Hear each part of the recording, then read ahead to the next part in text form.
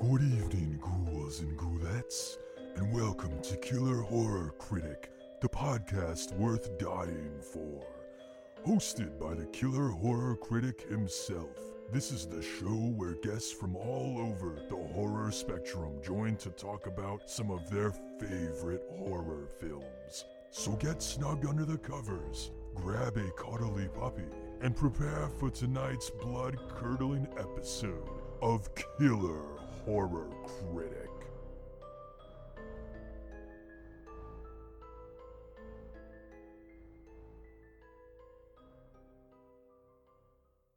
Good evening, horror fans. Welcome to another episode of Killer Horror Critic. I'm your host, Matt. And I'm Chris. And we are your killer couple critiquing and arguing over horror films like a couple of weirdos at the bar. So maybe we never quite enlighten you. Maybe we never blow your mind. Maybe we never make you watch The Dancing Pumpkin.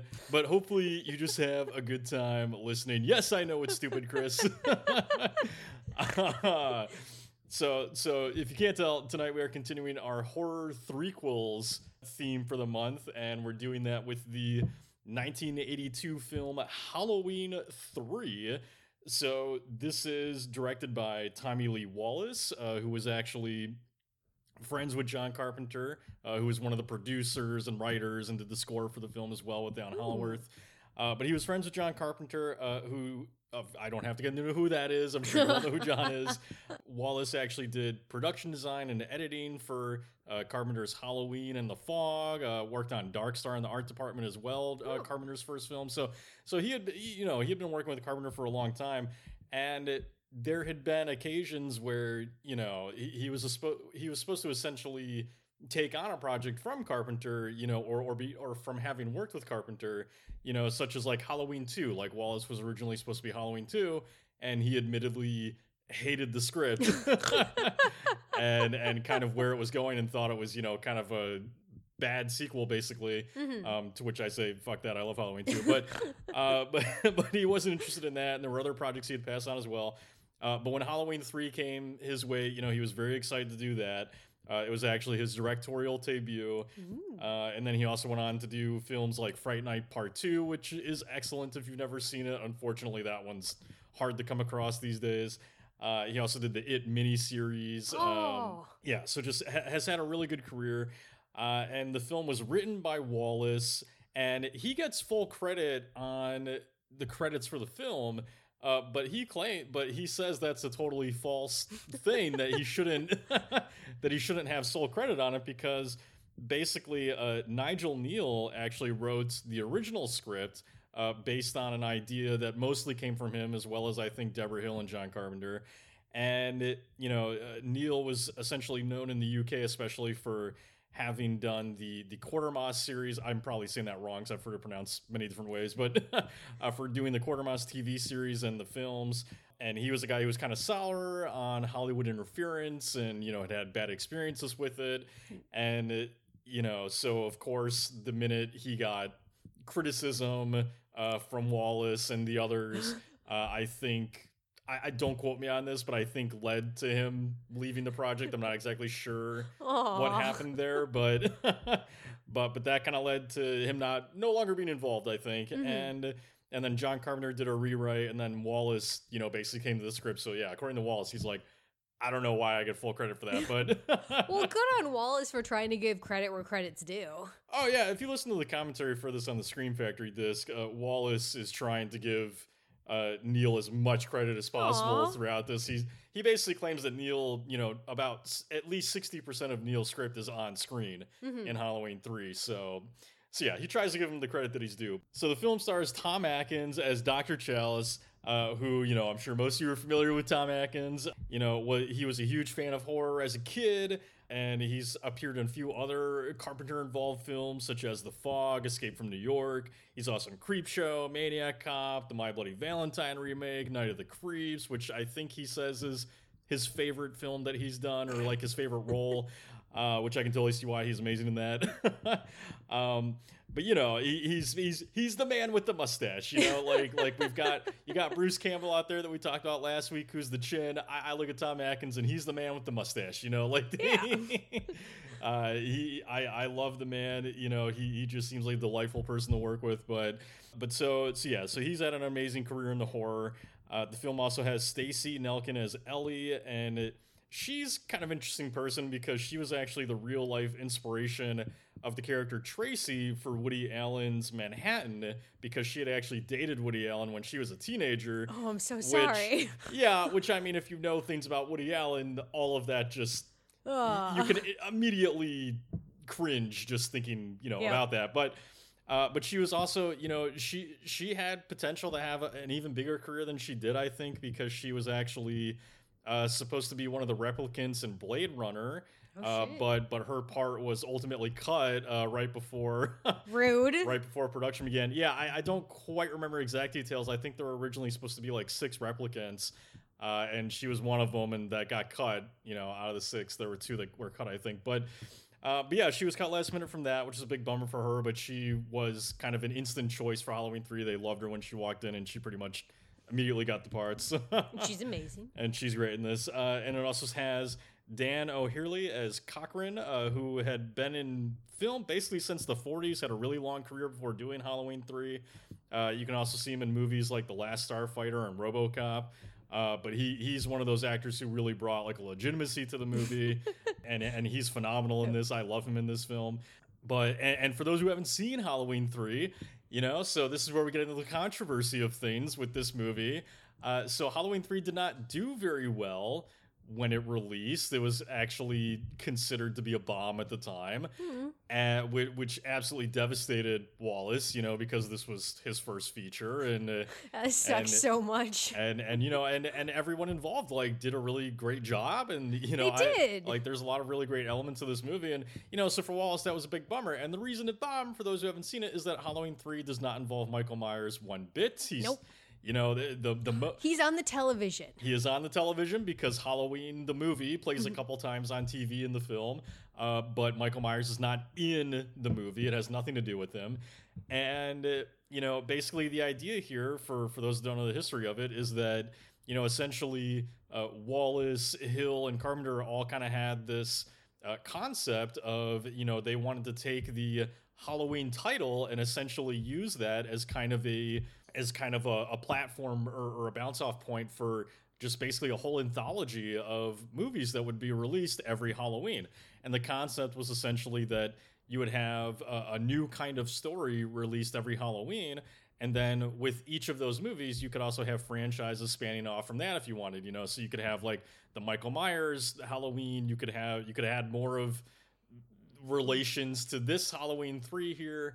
And you know, and right away I think you can maybe sense a bit of a problem there, in the sense that, you know, you can't have multiple franchises spanning off that are all called Halloween and then some sort of subtitle. But basically, you know, as Wallace admits, he in the studio and kind of everyone involved, he feels like they all kind of fumbled the ball and not really anticipating the audience reaction to no Michael Myers, no Jamie Lee Curtis, all that stuff. And so he, along with many others, I think, does believe that the film probably should have just been called Season of the Witch, because it's not, even though we're doing this for our horror threequels, it in a lot of ways is not technically a part 3. Nope, so not at all. But that's why I wanted to talk about it, because I think that's really interesting. But yeah, so it's, you know, fans hated it basically, and it was a very long time until the film built a cult following, and I haven't even mentioned what it's about yet. So essentially it's about Halloween 3 is about a Dr.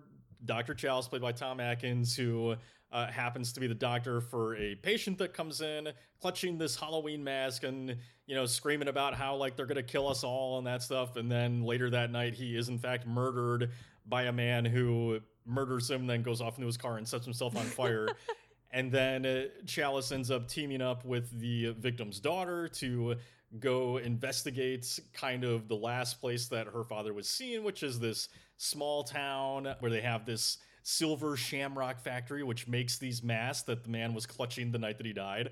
And yeah, to say anything more from that probably kind of spoils it, but but they go off there and they discover all kinds of horror. So we are going to be spoiling this film and talking about everything that we can. So if you have not seen it, please go check it out. It is streaming on Peacock as well as Tubi at the time of this recording. So check it out there. Otherwise, it is well worth your rental. Yep. To me, this is one of the ultimate cult classics that absolutely deserves the sort of reevaluation that it's gotten over the decades. But other than that, we have our brief little bit of spoiler-free content, so we'll let you know when we're about to get into the spoilers. So let's just kick off as we usually do. So we've got our tagline versus the film, and so just tagline what we think of the movie overall. So the tagline for Halloween 3 was, "The night no one comes home." So what do you think What the fuck? What do you mean, what the fuck? That's a great tagline. All right, so you probably don't even know the tagline for the original Halloween. It's the night he comes home. Yeah, the night he comes home. Yeah, or the night he came home. So what are you laughing at this one for? All right, fuck you. Yes, I know that tagline because it's so iconic. Well, I don't know. You're laughing at this one, which is a great tagline. It's the night no one comes home. Okay, I'm laughing at, yes, I agree with you. This is an amazing tagline, but I don't think it's a good tagline for this film. Bullshit. Bullshit to you. Bullshit. I don't know. There's aspects of this movie I don't think that it works with very Whatever. well. All right. What do you think of the movie? It's fine. Are you kidding me? Okay. Oh, man. So this is Divorce.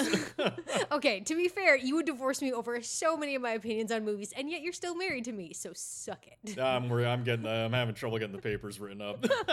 It's because I burned our license. Can't return me now. Exactly, yeah. They won't take you back.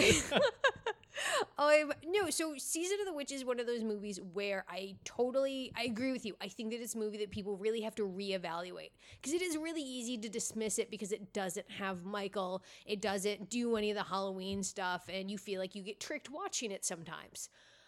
Watching it, I do think that it is a well-made film, blah, blah, blah. But me, it's slow. Get out of here. It is. Get out of here. It's just, it kind of I don't even know what slow means to most people anymore. Like, so for me, it just kind of like... to me, slow is like the Amityville Horror or something, right? Or like, you could even say The Exorcist where Reagan doesn't even get possessed until like an hour into the movie. Like, even though I don't find Exorcist slow, I can sort of understand that criticism, but like, how is Halloween 3 slow? You literally have people being murdered and having their skulls like crushed from the opening scene. Like, the murders in this, the deaths are amazing. I fucking love the kills in this movie, but everything in between the kills, I'm just kind of like, all right, when are you gonna murder someone again? I'm tired of watching Tom Atkins try to get in this young girl's pants. This is weird. All right, well, so I obviously completely disagree with Chris. I think Halloween 3 is brilliant. I don't find it slow. I think that's crazy to call a 90-minute movie slow that constantly has things going on. I don't know what to say to that. Look, it's to each their own. Everybody likes what they like. I don't find this movie to be boring in any way, but but no, it's I think this is a great film. Like, not only do I think it's really clever and kind of a smart use of the holiday, but I also think that next to Trick or Treat, Halloween 3 is arguably the best Halloween horror film in the sense that it embodies the spirit of the holiday. It embodies the holiday itself. It makes the most use of the holiday. Whereas, even the previous Halloween movies, they don't really make a big deal necessarily about the holiday itself. Agreed. Like, obviously, Halloween's involved in the movies, but it's not like a centerpiece of the film necessarily. Whereas Halloween 3, like, Halloween is a centerpiece of what's happening. It is directly connected to a big portion of the plot, Yeah. So I think that it, I just think it's a really great film and kind of embodying Halloween itself, and that's a big part too of why it's kind of gotten this reevaluation over the decades, because it's become one of those movies that people just watch every Halloween because it embodies the spirit of Halloween so well. So I just think it's an incredible movie. I think that, and we'll get more into this in spoiler territory, but I think that the criticisms of, no Michael Myers, no stabbing, no Jamie Lee Curtis are just like dumb. Completely unfounded, because I get it to a degree where, like, initially, like, look, if it's your first time sitting down to watch the movie and you've never seen a Halloween film, or you've never seen Halloween 3 before and you don't know anything about it, and you're a big fan of Michael Myers and you expect Michael Myers, I totally get the initial disappointment. Yeah. And I can't speak to, how well the advertising made you aware or not aware. I think it made it pretty clear that Michael was not in the movie, but I wasn't alive then, so I can't say for sure. But once you've watched it, I think every movie kind of deserves another chance. And I think even when you realize Michael isn't in it, it's still an entertaining movie, Yes. So to just hate it, and completely disregard everything good about it because Michael's not in it.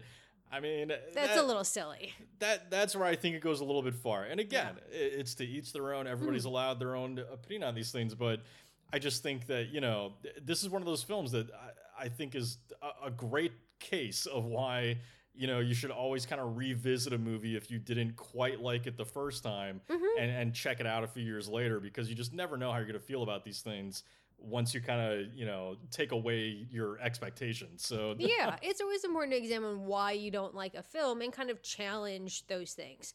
Because for me, it's not the fact that Michael's not in it, and I would make the argument that the kills in Season of the Witch are better than the kills definitely in Halloween 1, because 100%. those kills kind of sucked.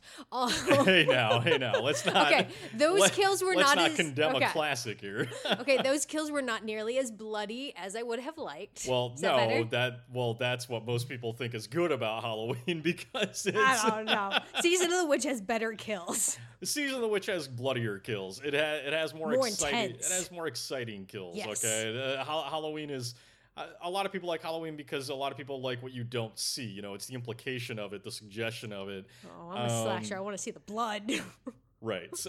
You can all tell my wife and I have very different tastes in movies. Matt has good taste. But no, I mean, yeah, the kills are great. I love that part about it. Oh, and just really quick, I feel like Halloween 3 is one of those movies that should have prepared us for like the internet age, in the way that, so many film trolls like react to movies just about being pissed about fucking everything, like Yeah. I mean, I swear to God, I can't even post about a sequel being made without like 1,000 people coming to me, and not 1,000, you know what I mean, without all these people coming to me and just being like, Hollywood's out of ideas, how are you making another sequel? It's like, there's like there's like 6 sequels maybe releasing this year and like 1,000 original movies. Yeah. Like, what are you talking about? But yeah, the reaction to this, I think, just perfectly encapsulates like what that all kind of became.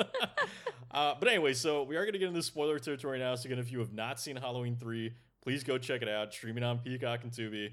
Otherwise, we're getting the spoilers. So let's start with the fact that Michael Myers isn't in it. The Michael issue. The Michael paradox, as we'll call it. So the first thing I want to point out here is just to further rant about my despising of just the producing world in general. That is not to say that there are not a lot of great producers out there, and I have friends that are producers, and it's not to say that every producer is a monster. But I do. A lot of them are. But a good percentage are, and Halloween 3 is a perfect example because so the Scream Factory disc for Halloween 3 actually that came out years ago has a whole kind of like making of Halloween 3, and it's really frustrating because every single person that talks about the movie expresses like just complete admiration and like pride in the work that they did for the film, except for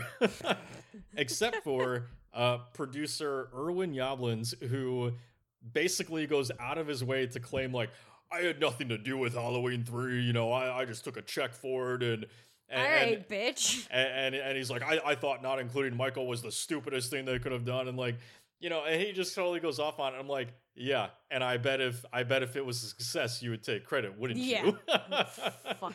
I feel like that's bullshit. I definitely agree with you that if the movie had been successful, that producer would have been grabbing every fucking credit that he could. Look, for me, the movie not having Michael, Who gives a fuck? Like you said, this is a good film. Me not liking it is not me saying that this is a bad film. It's just a personal preference because I can tell Season of the Witch is great. It's slow. Someone doesn't die every 5 minutes. I don't need someone to die every 5 minutes, but I also the movie doesn't tell me exactly what's happening. I don't want to watch a times. dude try to get into the pants of a girl half his age. That's not interesting to me. There's like 2 scenes of There's that. so much of that. Whatever. Anywho, look, for me, I actually really like the concept that they were going for. I like this idea of yearly, you get a different Halloween film that tackles a different aspect. Because my main issue with a lot of Halloween anthology films is we're getting these little tiny snippets that they can't really do much with. You're doing these short films. So I love this idea that each one is going to like explore a different aspect. That's awesome. I think that they kind of should have abandoned that idea the second that they did Halloween 2. Once you do 2 movies in a row with Michael Myers, it makes it so much harder to set up your third one to be different. Well, I could be wrong about this. I'm not sure how much that concept was floating around at the time of Halloween 2. I mean, it must have been mentioned, because Halloween 3 came out in 1982, Halloween 2 came out in 1981. Yeah. So I have to imagine they were already kind of talking about this, but...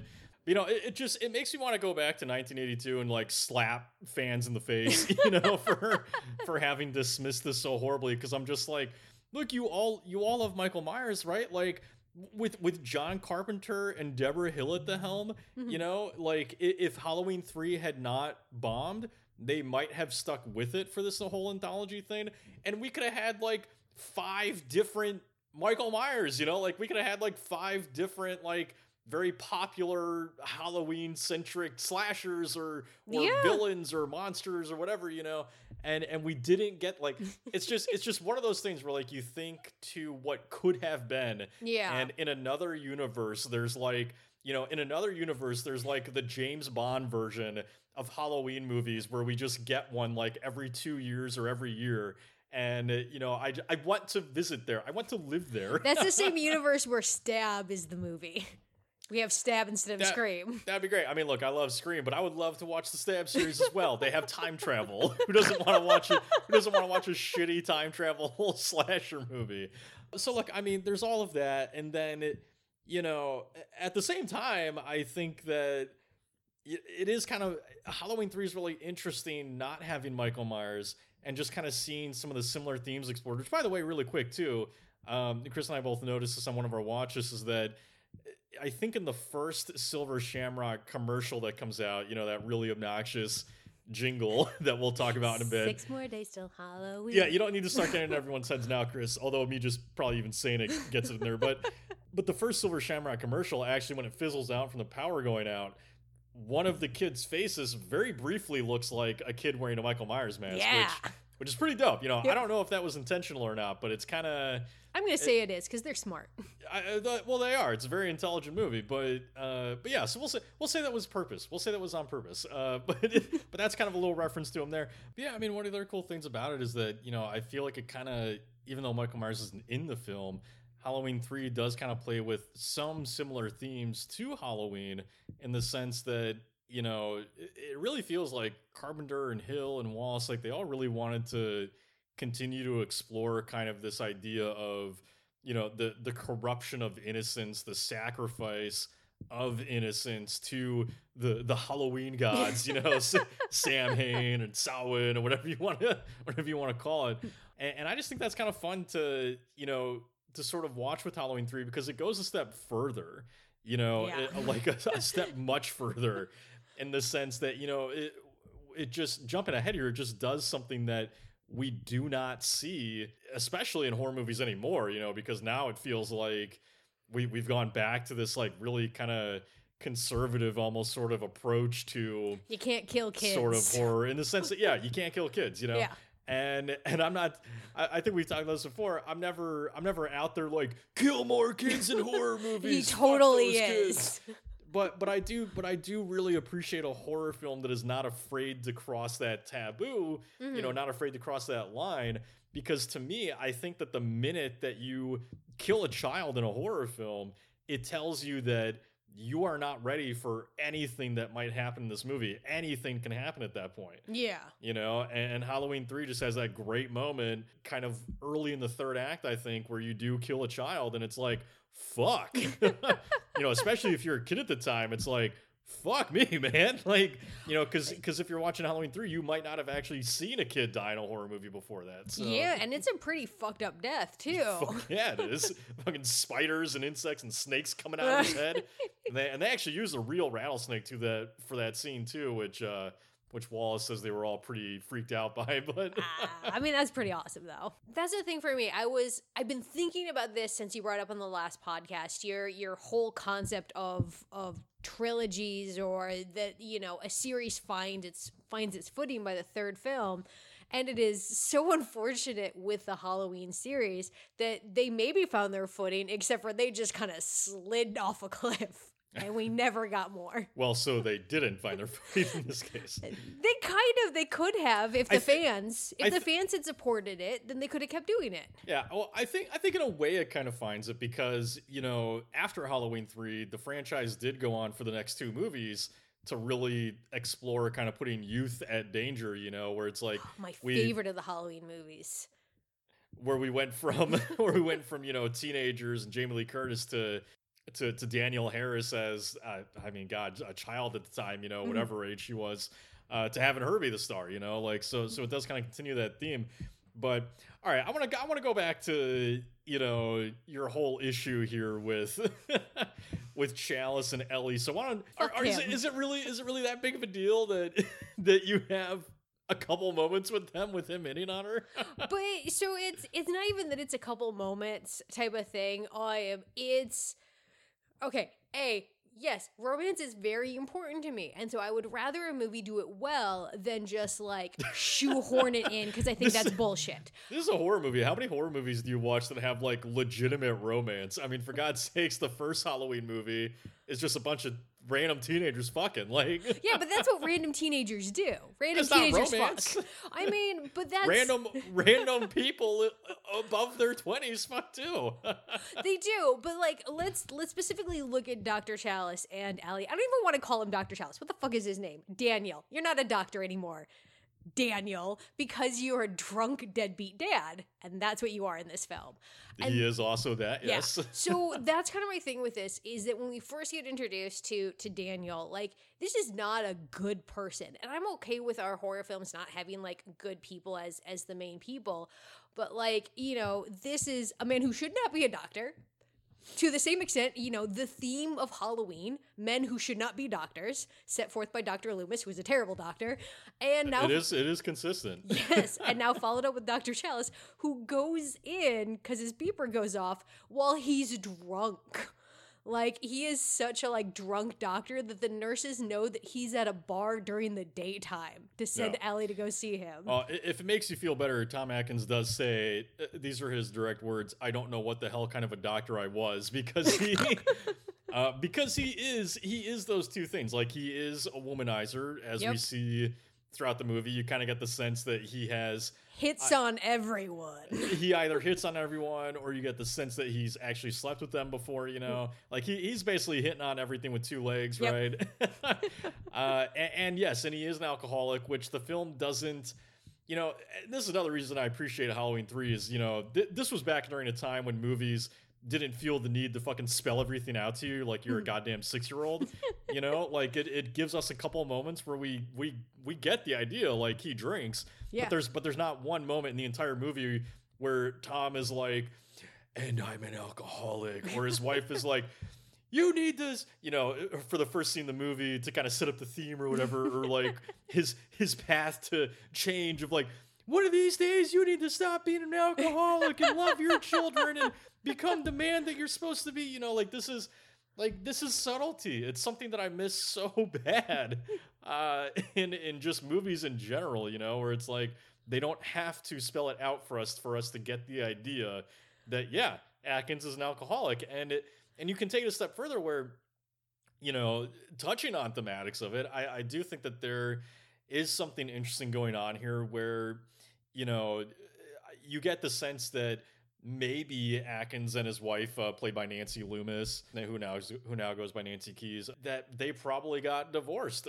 because of his alcoholism. Oh, absolutely. And you could even maybe take a step further and, kind of, again, this is kind of like becoming fan theory stuff, but my favorite type. But you could even go as far as to say, maybe there's a possibility that Atkins was an abusive dad, or if not an abusive dad, he definitely was probably not a good dad. No, he's definitely negligent.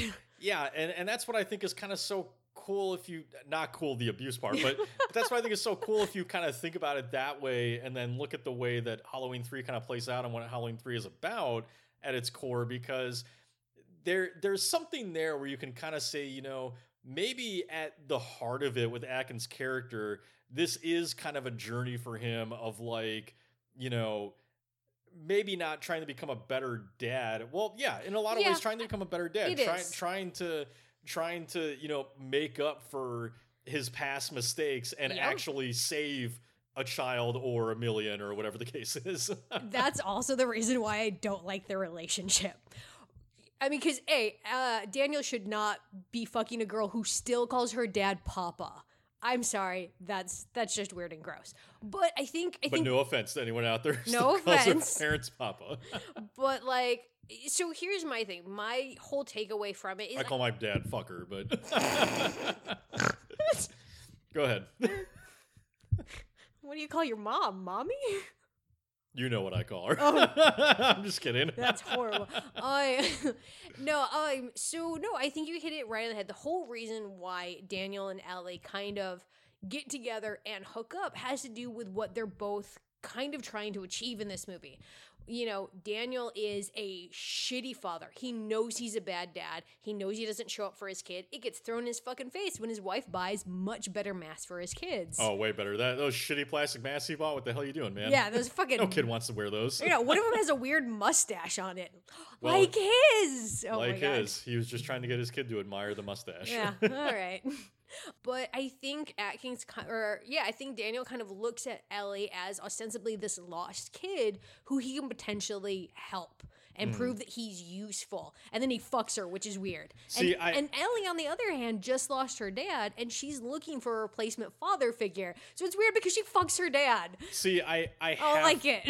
See, I half agree. I agree. No, I half agree, because I agree that I think subconsciously they're both going through that. I think subconsciously that's part of the attraction is, because I agree with you. I do think that Chalice sees her as someone to help, and he and to prove his worth too. Well, and right. his dick. Well, he doesn't have to prove that. He's Tom Atkins, but ew. But he is this man who you could theorize is going through a midlife crisis. Hence the drinking and the womanizing and the deadbeat dad ish. So you can assume that when he meets Ellie, there is probably a subconscious attraction there, in the sense of he does see her maybe as someone to help, and maybe there's a part of him that he doesn't realize, but is kind of seeing his kids in her, and seeing this as an opportunity to be a good adult, a good dad, or whatever. Now, obviously, I don't think he's consciously thinking that. I don't think he's consciously thinking, I want to fuck my daughter. I don't think he's consciously thinking, I'm going to fuck my kids through this woman. He's not thinking that, just like I don't think she's consciously thinking, I'm going to fuck my dad. But there is part of her that might see her dad in Tom, right? Yeah, it's a subconscious. So I do think that part's going on. And also, you'll appreciate this being, an ex-costume designer, but I do think there's a little something interesting going on with the costumes here early on. And again, this is me just totally reading into it. I'm not sure the costume designer was thinking about this at all. But I found it kind of fun because I noticed these things sometimes, that when I keep calling him Atkins, but you all know what I'm talking about. When Chalice and Ellie first meet, Chalice is wearing his lab coat over a red shirt, right? And Ellie is wearing this like blue dress. And then it's interesting because then the next time they meet, which is at the bar, Atkins is wearing this red flannel shirt, but it has kind of this blue checker pattern on it. And she has this black jacket on because the actress apparently insisted that she wear this like trendy jacket because the director did not like her wearing all black like that.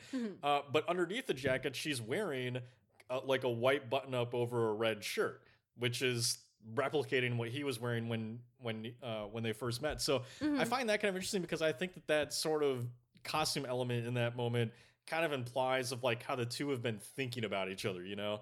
Aw. Like it sort of implies of like how they're on each other's minds in that they're kind of like, you know, they're sort of dressing in a Bullying. way that kind of reminds them of each other. So- I mean, I like that. I'm not gonna lie. I did not pay attention to the costumes at all in this movie. well, you should have because they're good costumes. They're fine. The costume design does a really good job of like The just best making it costume feel. design sometimes, Chris, is the one you don't notice. I will not disagree with you on that. But no, but yeah, it is funny though. Like I definitely understand being rubbed the wrong way by the relationship because you know Chalice does have that moment where they've already slept together at least once. And he stops her like, wait, how old are you? It's like, bitch, you don't care. Like, you don't care how old she is. He asked her that after he's fucked her twice. Like, you can't go back, Tom Atkins. You can't unfuck a teenager. Well, we don't know about twice, but he's at least fucked her once. And she's not a teenager. She's in her 20s, but If she was. if she was, right, yeah, no, you can't Yeah. unfuck a teenager. But I do love him just waiting until that moment of like, oh wait, are you old enough? It's like, dude, you've already traveled all this way with her, and let's be honest. I mean, you know, there's that part of him that probably wants to be that, you know, that quote unquote good dad deep on the inside. But I think we could all assume too that, you know, Chalice is totally going along with this thing because, you know, he just sees Ellie and he's like, damn, you're hot, you know? And he's like, hey, this is my opportunity to fuck this chick. It's equal parts. I want to prove that I'm not a worthless sack of skin, and I want to fuck this super hot young college student. Yeah, exactly. So that, you know, so this actually leads me into like what another kind of interesting theory I think I have here is that so there's always the debate, right, of whether or not Ellie is a robot from the beginning or if she becomes a robot later in the movie because you have, you know, Why would she be a robot in the beginning? I'm going to get there. Okay. Patience, Chris.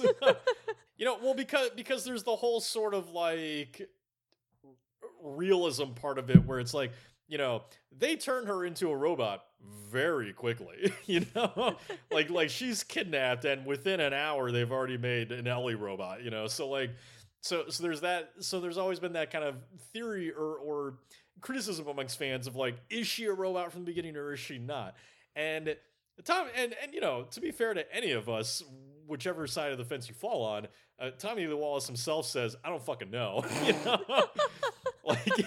like he's like, I didn't think about that. I have no idea. But my theory actually is that she is a robot from the beginning, and Why? because I kept thinking to myself, because you know the in the end of the film you have Chalice go through the whole car accident with her where she attacks him, and then he runs to the gas station, right? Yes. And I kept thinking to myself, what happens right before the opening of the film where we see her father running down the street to the gas station? We later learn he of course had a car and everything. And it just kind of clicked in my head of like, well, what if he was with his daughter and she had been turned into a robot and they're driving back and the same thing happened, you know, she attacked him after he had kind of found out what was happening and his car crashed and he ended up running to the gas station. Like to me, it just kind of makes sense. No, it doesn't. Is she a weird robot siren luring men to the Silver Shamrock factory to then murder them later? Yes. No. Why? No, that's not at all what it is. No, so I think that you have so again, I think her father found out what was happening, she got kidnapped, made into a robot, and basically the same thing happened that happens in the ending of the movie, is what I'm getting at. And as far as like why she accompanies Tom Atkins, you know, of course you could speculate on like why Cochran would have any interest in doing this to Atkins or whatever. But I sort of looked at it like, look, what part of the plot ends up being that Cochran views this all as just one big practical joke, right? Yeah. And I kind of look at this as like, well, maybe that's just part of his fun, is that he sees it as like a big joke to lure Atkins there and have this kind of spectator basically for his prank, essentially in the end. What? No, none of that makes sense. None You of don't that make makes sense. sense. I don't. And if I don't make sense, then I'm saying this doesn't make sense. Because that, like, okay, so that, if she is a robot, there's actually no reason for her to go visit her dad in the hospital because nobody's gonna know. So that's then setting up that, that Cochrane just wants to lure some random person, make them fuck a robot. But you could assume that she went there to kind of, investigate on whether or not anybody was on to Silver Shamrock. And then once she maybe realizes that he is, I don't know. All right. Okay. Yeah, I don't. Here's my thing. I'm going to say no to all of that because we meet all the other robots. All the other robots are very not human. There's one that just stands in a goddamn shed. Yeah, like the idiot that he is. But we do learn that they can talk, and she could just be the most well-designed robot. Look, I don't truly believe in this theory, but I do think it's kind of a fun one if you want to go that route, you know? Right. Because I do think that the whole thing that they create her within like an hour or so is kind of bullshit. I mean, I do agree that that's bullshit, but like they've seen her. It's not that they created her in an hour. They could have seen her when she toured and then made her thing as like a weird entrapment thing. But yeah, I'm going to go just hard no because of the other robots. All the other robots suck. Like, I don't know. I think for me, this is the part of the movie that like I like and also makes the least amount of sense for me. What? Okay, so, we have this whole concept of the Silver Shamrock factory being in a company town. Cool. I think that's really smart, especially in America setting, because it kind of harkens back to what we see in other horror films where you go to the small town with their intricate rituals. It's a little bit harder to do in America since we're all kind of like transplants and stuff. So I love this idea of the company town because nobody gets in, nobody goes out. It's this very like sheltered, sequestered thing where they can kind of do whatever the fuck they want. Okay. But the part that doesn't make sense for me, like, this is Season of the Witch. It's all about witchy stuff, and I get we have a little bit of technology thing, but I do not understand the robots. I do not understand why robots... What don't you understand? Why are they there? What do you mean, why are they there? Why are there robots in this witch story? It makes no sense. Well, first of all, this is the 80s, and it's an update of your witch lore, so like the way that Hill and Carpenter and all them kind of looked at this was essentially witchcraft meets the technological age. Okay. So right away, that's part of where your robots come from, is they're just trying to explore that stuff, So look, the robots are a smart addition because, first of all, Wallace really saw this film as kind of being an invasion of the body snatchers type of thing, like that was a big inspiration from him. Where he viewed, Halloween as more of a slasher movie. He views this as what he calls a pod movie, like people being taken over and that kind of thing. But I think the robots angle is perfect because you are dealing with this company town, so to speak, and a major theme of Halloween 3, which plays, I think, even better today than it did then, is this idea of kind of the evil of a corporation-run society, Yeah. Because the 80s was around the time when like this was, it hadn't. Again, I didn't live in the 80s, but I don't think that this had quite become the issue that it is now, where it's so obvious to all of us that letting a few billionaires run the world is maybe not the best idea. It's a terrible idea. And I think Halloween 3 kind of speaks to that fear that was beginning to grow at the time, because you've got this corporate town. And there's a lot going on here with this. You've got the town which has become dead and a big pile of nothing. And that's that speaks to the way that corporations kind of move in and like kill small business, kind of essentially ruin towns and become like the one thing for that town, whatever. Make them into ghost towns. Yeah, make them into ghost towns because it's all about that fucking factory. And not a lot of people want to live there. So there's that kind of element in like how these corporations, they come in and they kill kind of, the the better parts of living in America, which is small business and independence and all that kind of stuff. And then as far as the robots go, you know, that's another perfect fit for this because it again is speaking to how, you know, working for a corporation is essentially being, you know, in lack of a better term, a slave to the corporation, right? You just become a corporate drone. You become a corporate drone, exactly. You know, you become this drone, this servant of the company, where you're completely expendable. You have no personality. You might as well just have a number instead of a name tag, right? And you are subservient to whatever the company wants, you know? It's why I could never personally work for a corporation like that, because I hate the idea of how expendable you are, where it's like you could be a few weeks away from retirement and a pension, and the company's like, we don't want to pay that to you, you're fired, you know? Like, it's, you know, like there's so much wrong that happens in these things. And so I love the theme of, you know, the robots and how, you know, essentially the Silver Shamrock Company, you know, or as I like to kind of think of it, as like the Halloween Willy Wonka, you know, like it's with Cochran sort of being like Daddy Cochran, you know, like that's or Halloween Daddy, you know, whatever you want to call him. Big Daddy Cochran. Stop saying that. Cochran sounds way too close to cock ring. Well, maybe it was supposed to be way too close to cock because he's Daddy Cochran. But you know, but I love that element of it. Like, I think that's really cool. I do think that there's a lot really going on with the theme here of how corporations just kill small towns and, you know, turn people subservient and basically destroy everything. Cause you know, Cochran's ultimate plan is to destroy everything. Yeah, it really is. You know, and you see how this town's run with like all these Big Brother cameras listening in all the time, and curfew, and there's a curfew, and they lie about everything. You know, they lie about what happens to the woman at the hotel. They're lying about fucking everything. You know, and you know, to me, that's just all about kind of what we see all around us now, which is corporations doing that exact thing, you know, spying on you, like timed bathroom breaks, getting all your fucking info. Like, why the hell does Google or Twitter know exactly what I was looking at earlier today on a separate website, and it gives me ads for that thing later? Like, that's fucking freaky. Yes, you know? It is.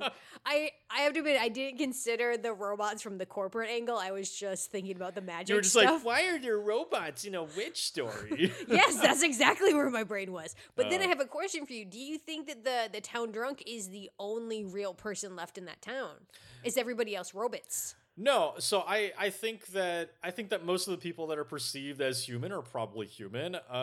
Except for Ellie. Except for Ellie, she's totally a robot. But it's just because you want to fuck a robot, isn't it?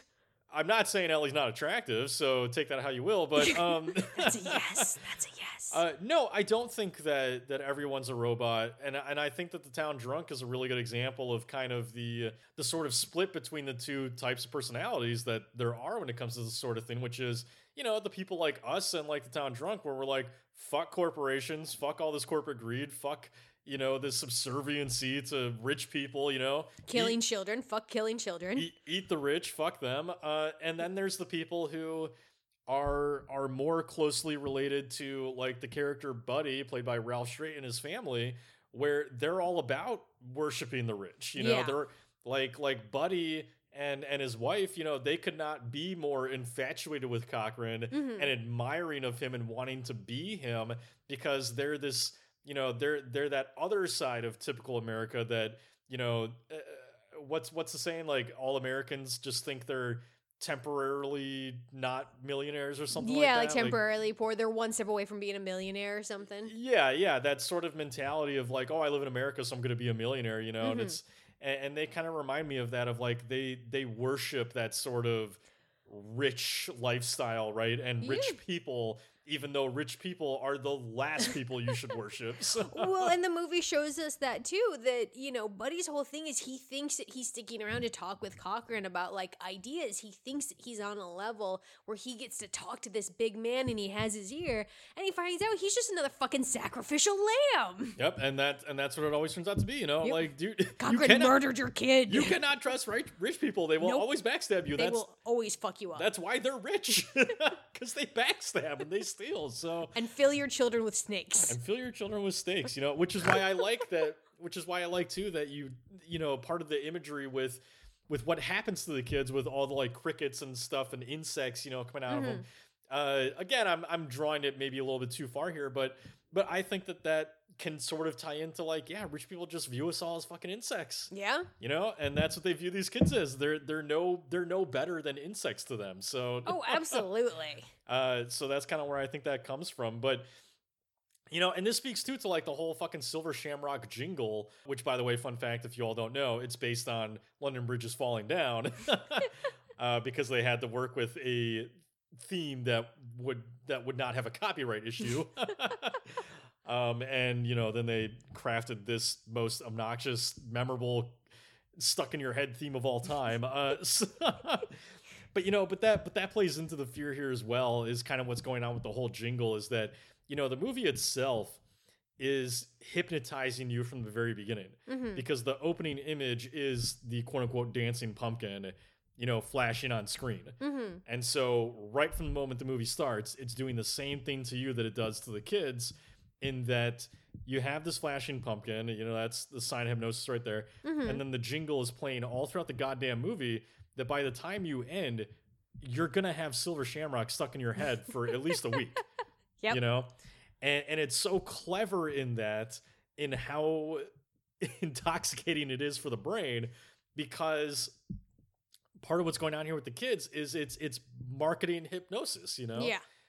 Tying into the whole corporate thing. It's marketing to the children. It's talking about, how corporations do brainwash people, and we don't realize it because it's seductive. It's hidden very well. Like, even just when you watch a fucking McDonald's commercial, we all understand this at our core, but they're brainwashing you. They're being like, look at this goddamn juicy, cheesy, dripping in goodness burger, like it makes now I'm hungry. Like, it makes you want a fucking cheeseburger that moment, like. Well, that's what I think is the brilliance about Season of the Witch, and specifically the commercial, is the fact that yes, it's hypnotizing, but unlike a lot of other commercials, the Silver Shamrock commercial is not lying about what they're doing, because it's lying a little bit. No, it's not. And that's what I like about this whole film, is it there's no grand prize winner unless you consider them all winners. Well, I mean, that's Cochrane's joke, is that yeah, no, I get it. But no, the Silver Shamrock commercial, yeah, you start with the dancing pumpkin or whatever the fuck, and then the first kid transforms, and it's the only kid we see repeatedly, is the kid who transforms into the skeleton mask. We see the witch once, we never see the pumpkin. Ever. It's always the skeleton. And it's the thing I like about this film, is the fact that with that marketing, it's very upfront. We are going to kill your kids. You're going to buy this mask and they're going to die. We're not lying about that. We're not hiding it, but we've hypnotized you enough that you don't think that it's happening. And I think that goes along with this line that Cochrane says towards the end, which is, a good magician never explains. You still have time to figure everything out. And that's this whole movie. From the first moment, the first thing we see on the television when we go to the gas station is the fact that someone fucking stole a stone from Stonehenge. And those breadcrumbs are throughout the entire movie. If you put everything together, you can figure it out, but you have the Silver Shamrock song fucking you up every step of the way. Well, and there's a lot of fun little things too that kind of notice in that, is that the film itself is also a countdown. Yeah. So at the same time that it's hypnotizing you, it itself is a countdown, again reflected by the dancing pumpkin in the beginning. It's the most cheery countdown. Sure, but it is a countdown to what's going to happen, which I love, because it almost feels like Hitchcockian to me in that sense, where like, Hitchcock was brilliant in how he would, show you a bomb under the table, and you have two characters talking, and the bomb's going to go off, and they don't, and you as the audience are just waiting for it. That's what's brilliant about Hitchcockian movies, and that's what's brilliant about Halloween 3, is like, something's coming, and the characters don't. Yeah. Like you're a bit ahead in a sense, and there's this countdown going on, and it's really interesting to kind of see like how time actually plays a role in the movie as well, because the moment that we meet Dr. Chalice, he's standing in front of a clock, And all through the film, you do have this kind of like clock-like imagery, you know, where we're getting closer and closer to Halloween. You've got the titles showing up of like it's October 23rd and now it's October 24th and now it's October 26th, you know, and it's like it's bringing you closer and closer to this countdown. And then luck is in it too.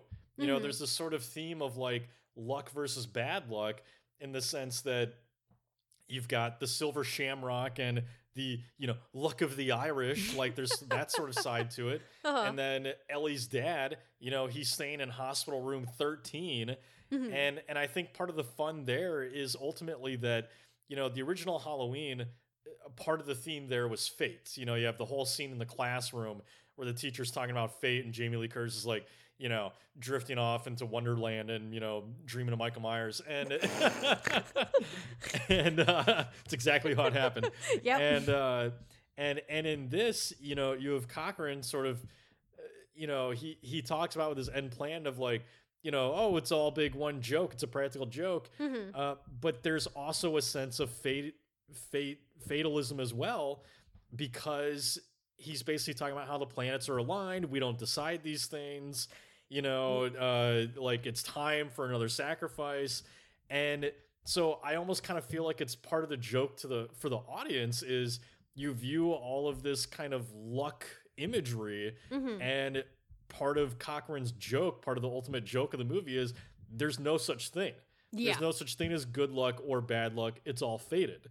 You know, which ends up playing into the end where, you know, it's debatable, I guess, on how you view the ending. But me, ultimately, I think it was fated that this happens because Atkins does not win. So. I mean, I agree with you. Atkins doesn't win. I don't know about fated because I think Cochran's full of shit.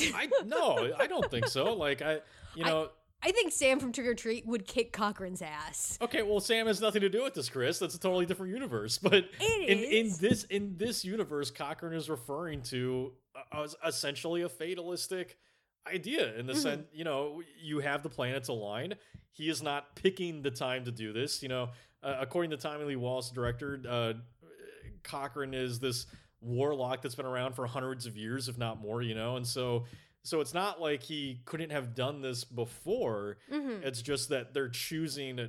Well, they're not choosing. They're doing it now because it's because as the he says, planet's aligned. Well, yeah, it's time for another sacrifice. It's fate. You know, I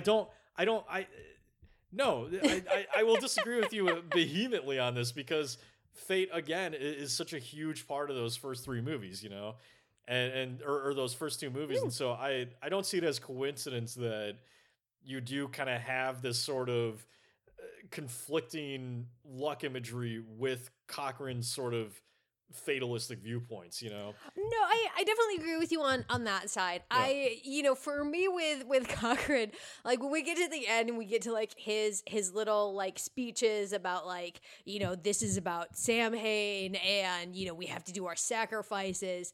You know, as someone who loves Halloween, I want to punch him in the dick. For the sole reason that, like, you know, the one thing that is supposed to protect you in Halloween is your goddamn Halloween mask. That's the one thing that's supposed to protect you from everything. So the fact that he's using that to murder all the kids feels like a travesty to Halloween. And that's why I think Sam from Trick or Treat is going to hop out of his universe and kick Cochran's ass for, like, belittling Halloween. Well, it's why I feel like Cochran's making fun of you as one of those people who thinks about Halloween and maybe doesn't actually consider the origins of it. But that is the origins of it. The origins is dressing up so that you don't get murdered by those things. Well, right, but there's really dark pagan sort of things that work into it and sacrifice and all that stuff. Oh, absolutely. I'm not saying that sacrifice isn't a part of it. But you're just like, you're supposed to be safe on Halloween in a mask. No. That's part of the joke, Chris.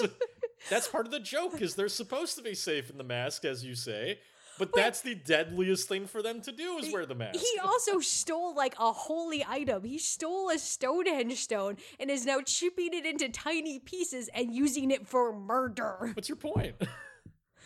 My point is, I don't think he loves Halloween as much as he says he does. I think he just likes murdering kids. Oh, it's debatable. Again, well, look, you're not here to agree or disagree with what Cochran's doing. The point that's is all I do. The point is that's what Cochran believes. You know, Yeah. and the point is that it is fate because that is the time that it's happening, and you could argue it's fate because they do not win. That's why I feel like he's just another rich asshole who's using something else to justify what he wants to do. Just like Crusaders or anything else that wants to justify murdering people. He's like, oh yeah, did you not know? You didn't know that these planets align? And so it's totally fate that I should murder all of these kids. I don't know. You can think whatever you want, but like, I still think fate's a major theme of the movie, but it's. You know, I will also quickly say too, I love that Cochran just goes like full Bond villain in the movie. Yes, he Where just needs a cat. Where he just explains the entire plot and like, you know, he likes having Chalice around to be like, listen to my plot because I'm surrounded by robots. These fucking dumbass robots don't give a shit, so I'm good. Someone has to know how genius my plan is. It's not fun to pull a joke if you don't have somebody to pull the joke on. Exactly, which is why, again, I think he used Ellie to lure him there so he could have someone. All right, you can have your sex robot. So he could have someone to explain the joke to. You can have your sex robot. One last thing for this ending that I think is kind of fun too is that, you know, again, it's fate, but you have Atkins who was fated to lose here, and because, you know, whatever conclusion you want to draw from it, you know, my thing is just basically there's always one motherfucker greedy corporation that's not going to cut the commercial, you know. Yep. So like also, you know, magical telephone that he's able to just connect to like all these different channels. The 80s. But you know, but I love that. I love that one of them still plays, and him screaming "Stop it." You know, to me, I sort of take like him screaming, you know, just this frustration at the people that are in charge of stuff like this, you know, at people in charge of corporations and the ones that are behind like brainwashing our youth and whatever, you know, like I love that maybe the idea there is that Atkins is literally screaming at all of us, like, stop it, stop doing the thing, stop giving in to the thing, stop the consumerism. Stop the consumerism. You know, like it's ridiculous really when you think about it and you consider the fact that, you know, the whole Silver Shamrock line, it's 3 fucking masks. Yeah. And it you know, it is actually a funny joke by Cochran in a sense when you look at, you know, the whole montage of all the kids walking around in their masks. And you see all these kids wearing these, you know, there's like a kid wearing the fucking like skull mask with a clown costume, and another girl's got like the pumpkin and a fairy costume, you know. Yep. And I'm not saying that these are not good aesthetic choices. I mean, props to those kids for being creative, but the joke of it is that it's like it's consumerism at its worst, you know, because you have every fucking kid in America wearing the same goddamn one of 3 masks, you know. And it speaks so much to like how, you know, at its heart, consumerism is all about mind control and, you know, just the dullness of it and everyone kind of falling in line. So just watching every fucking kid have the same mask it's hilarious. It's the one part of this movie that I never understood because, like, were you the type of kid who wanted like the popular costume? Not usually, you know. I dressed as like werewolves and shit. I think the only time I ever wore the popular thing was when Scream was out, and I wanted to dress as Ghostface. I wanted to dress as Ghostface one year, but that's totally understandable. Yeah, no, I'm a little freak, so I never went with whatever was popular because I didn't know what was popular. My favorite still... Yeah, you never even know what's popular. No, my favorite still was the year that I wanted to be a fairy angel princess. And my friends were Power Rangers. Okay. I just thought it was cool. But yeah, but it's just really funny. And, you know, you think about, like, all the kids who did not give in to whatever the cool hot thing was. Like, they're all alive. Yeah, at the they're end of fine. This. Like, they're fine. They're fine this Halloween night. You know, it's just the fucking kids that got brainwashed by the commercial that are all dead. Actually, we did have a fan question for this from Twitter, kind of connected to this. I want to make sure we include it. So this is from @Shannon Morant, and that's ShannonMorant. And they just wanted to ask, like, since we were talking about this, do you think that Atkins stops the final channel in the end? Oh, fuck no. In your opinion? No, kids die. Yeah, so you agree that, no, it didn't get stopped. No. They're dead. Yeah, those kids are absolutely dead. There are rattlesnakes everywhere. Yeah, I agree. To me, he does not stop it. They all die. Tom Atkins himself likes to be optimistic and say that he thinks that they stopped it. Tom Atkins, bless your heart and your mustache. I believe at one time there was consideration of whether or not to do a happy ending, and that the studio was pushing for that. But I think, miraculously, I think in the end, Wallace and Carpenter and the others ended up getting the ending they want. Like, I think Wallace says that Carpenter actually gave him the choice of, like, what do you think? You want to go with the dark ending or the happy ending? And this is what Wallace wanted. He wanted to go with this ending. Okay. So, which I'm glad they did, because to me it is one of the most iconic dark endings in horror. Like, when I think dark endings in horror, this is probably the first that pops to mind. So yeah, because hundreds of kids died. Oh, Chris, thousands of kids died. Oh, Chris, millions of kids died. Let's be realistic. To be fair, here. He got 2 channels shut down in his area, so he did not get it taken off of the channels in the rest of the nation. Yeah, no, he failed big time. Yeah. He was, again, it was fate. He was never gonna win. He saved 20 kids. If that. So anyway, we do have to start wrapping up. We're already going over time. I mean, look, I could personally talk about Halloween 3 for fucking ever, but we can't, unfortunately. So who's your killer idiot of Halloween 3? Hey, the town drunk. You know Cochran is watching you. Why would you talk shit about him? You dum-dum.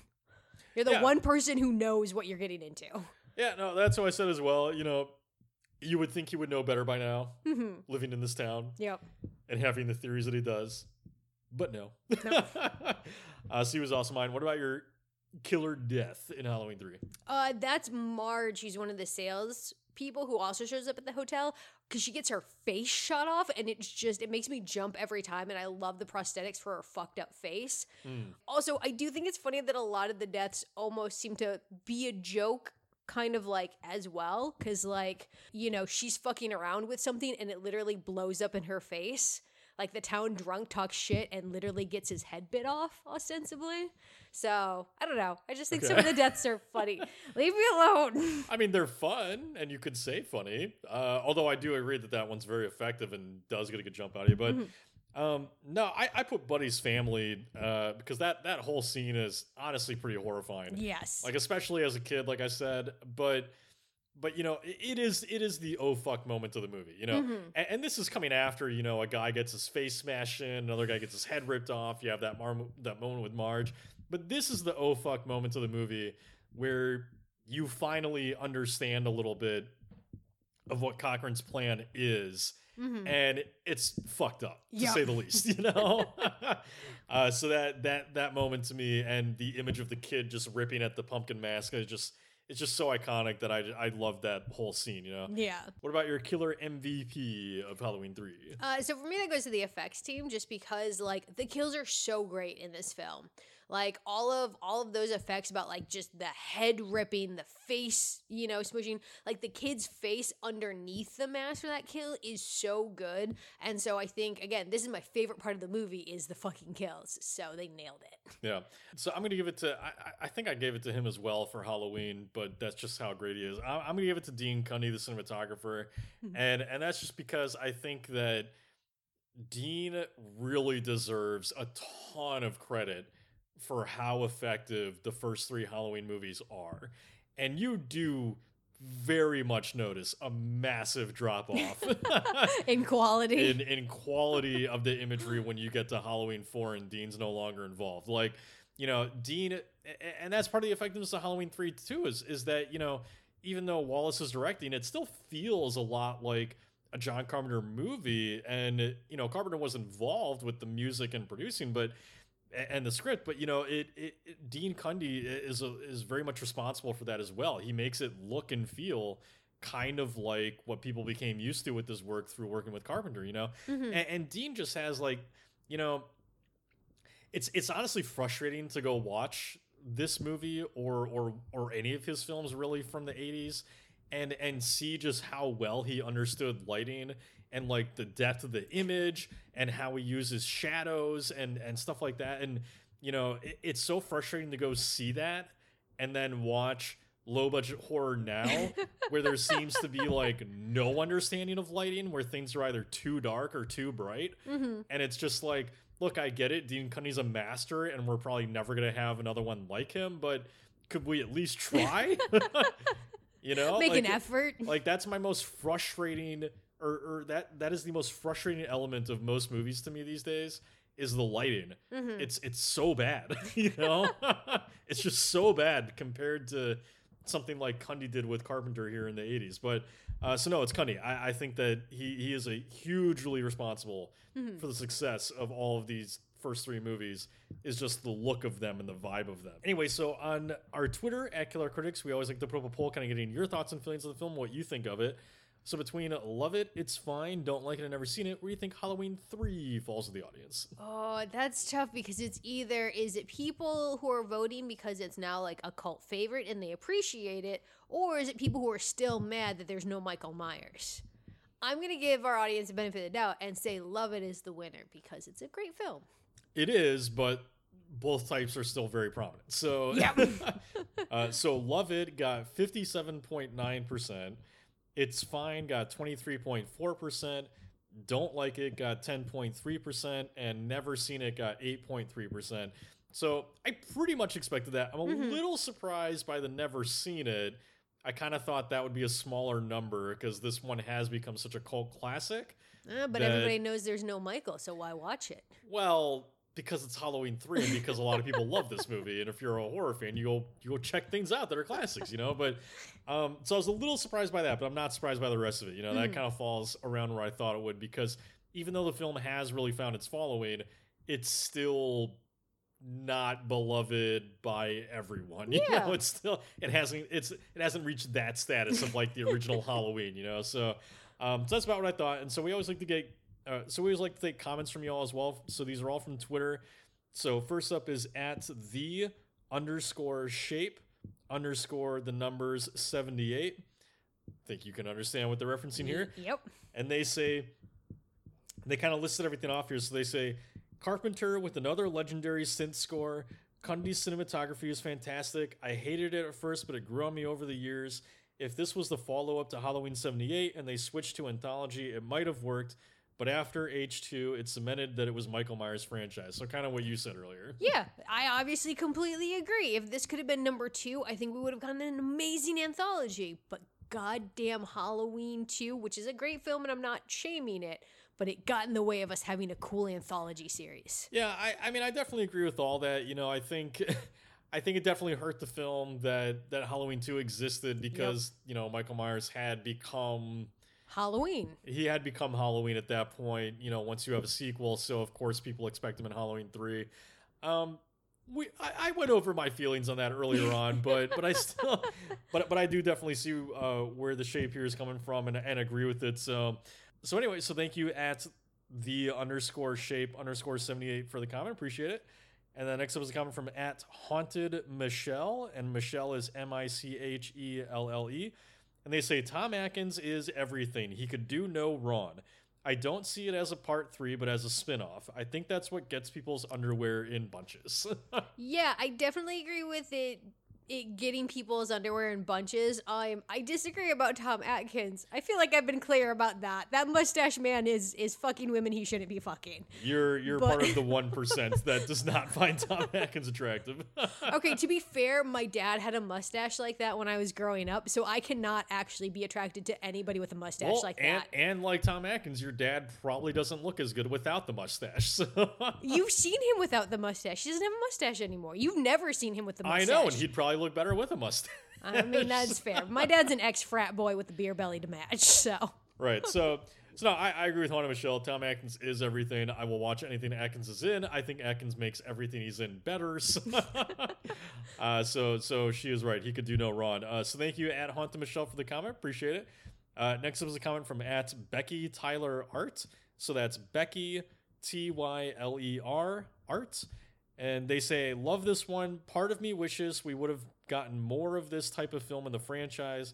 Maybe they should branch off an anthology film series from this. I definitely agree. I think that we could still have this anthology series. Blumhouse could still do it. They have Halloween. They have the rights to Halloween now. They could totally do it. You know, come on, Blumhouse, you owe us. I mean, I firmly believe that this has so much potential to just be a massive moneymaker if you could just release a title under Halloween every goddamn year. You know, why wouldn't you do that? It'd be amazing. So no, I completely agree, Becky. So thank you so much for the comment. Appreciate it. Again, that's at Becky Tyler Art. Next up is a comment from at Narcotic Casser1. So that's Narcotic Casser and the number 1. And they say it's the only Halloween movie in the series where the holiday actually plays a vital role in the story. See, Chris, I'm not the only one that thinks that. And does so through a story that's more like Dead and Buried or The Wicker Man. A story that leads to what, in my honest opinion, is one of the best endings in horror history. Okay, see, I agree with you guys on both those things. I do think that it takes the holiday more seriously. I just think that it perverts it. You were giving me all kinds of looks. It perverts the holiday. It doesn't abide by the holiday rules. Whatever, you pervert the holiday. If I could have, I would if I could. But no, I completely agree with all that, and I like the reference to Dead and Buried and The Wicker Man. I actually think those are great comparisons. Yeah, because obviously they tie into the theme of sacrifice and small towns gone bad and all that kind of stuff. So anyway, thank you at Narcoticcaster1 for the comment, appreciate it. And then lastly is a comment from at Sinful_Redhead. So that's SINNFUL_Redhead. And this is my friend Sarah. She has a podcast. You should check her out. She says, "Boo fucking yeah! I love me some Halloween 3. I've always enjoyed horror movies that think outside the box and try to be different instead of being a cut and paste copy of the one before. And come on, who can say no to the sexy Tom Atkins?" I can say no to the sexy Tom Atkins. Chris doesn't want that mustache ride, apparently. I don't. You know what, Matt? You can have my mustache ride. I'll take your mustache You ride. can go twice. I would love to. Line me up. But yeah, I do agree. I do like the fact that this one does something different, and I appreciate it. And it is too bad that it didn't get the love that it needed, because look, those Halloween masks are so fucking cool. Like, this movie is amazing. So hopefully Blumhouse, come on Blumhouse, now we're asking you, just do it. Do it for us. You owe us. Yeah, and we all know that Blumhouse listens to this podcast, so so that'll definitely happen in a year or two. But no, yeah, again, I totally agree. Halloween 3 is great. I also love movies that think outside the box. I'm always fine to see, Friday the 13th Part 18 where it's just Jason slashing people at a camp again. I'm fine with that. Mm-hmm. But I am one of those people where, like, I will always, always appreciate a sequel more if it does do something a little bit different, Yeah. I prefer that. I like to see movies try to be original and do something a little creative. But anyway, thank you at Sinful_Redhead. Appreciate the comment. So we always do our releases for the week as well. So this is actually a really hopefully good week for releases. So first up is a film called The Sadness, which is coming to Shudder on the 12th. And this is basically a kind of 28 Days Later-esque rage zombie movie, I think, or it's legit zombies. I'm actually not sure. But this one, I will warn people, I have not seen it myself yet. I meant to watch it before this and I didn't. That's my bad. But I have heard this one is extremely intense and that it is not for the faint of heart, both in violence, and I have heard there is rape as well. Aww. So so it's a pretty intense and gory movie from the sound of it. So beware. But I have heard that if you can get past that stuff, it's also very good. So I love rage zombies, but I hate rape. Well, don't we all? So that's on the 12th. Another film is The Innocents, coming to VOD on the 13th. And this one I haven't seen this one yet either, but this one kind of sounds to me like sort of like Village of the Damned meets Chronicle, So it involves kids that discover these powers that they have over the summer and kind of use them for deadly things. So this is another one that I've heard is great. Another one I wish I would have checked out before this, but so you can check that on the VOD on the 13th. And then lastly is the Firestarter remake, which is coming to both theaters and Peacock on the 13th. Obviously based off the Stephen King story about a girl with pyrokinesis who can start fires with their mind. A power we all wish we had. I'm going to be honest with you, I'm a little worried about this one because I should have a review up for this this Friday that it comes out.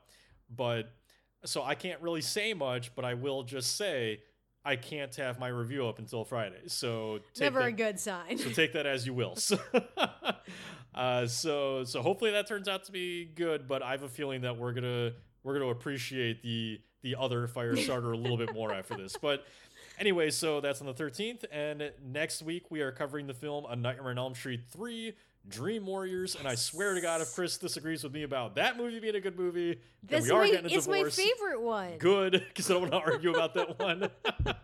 Well, now I'm gonna dislike it just to argue. You better not. All right, so that is streaming on HBO Max. You can check that out there if you would like. Get your homework done. Prepare for next week. That's going to do it for us on Halloween 3. So, look, it's a great movie. There's a lot to cover with this. Hopefully we covered, enough for it to be fun, but I honestly could have talked so much more about that. But but hopefully you enjoyed. So that's going to do for us. So I'm Matt. And I'm Chris. And have a happy halfway to Halloween night, horror fans. Bye. 6 more months till Halloween, Halloween, Halloween. 6 more months till Halloween. Silver Shamrock. I hope you've enjoyed tonight's episode of Killer Horror Critic. If you'd like to scream with us some more, please subscribe on iTunes and follow us on Twitter at KillerFromSpace, as well as Instagram at Killer_Horror_Critic. New episodes release every Friday, so keep your eyeballs peeled, just the way I like them. Have a good night, horror fans.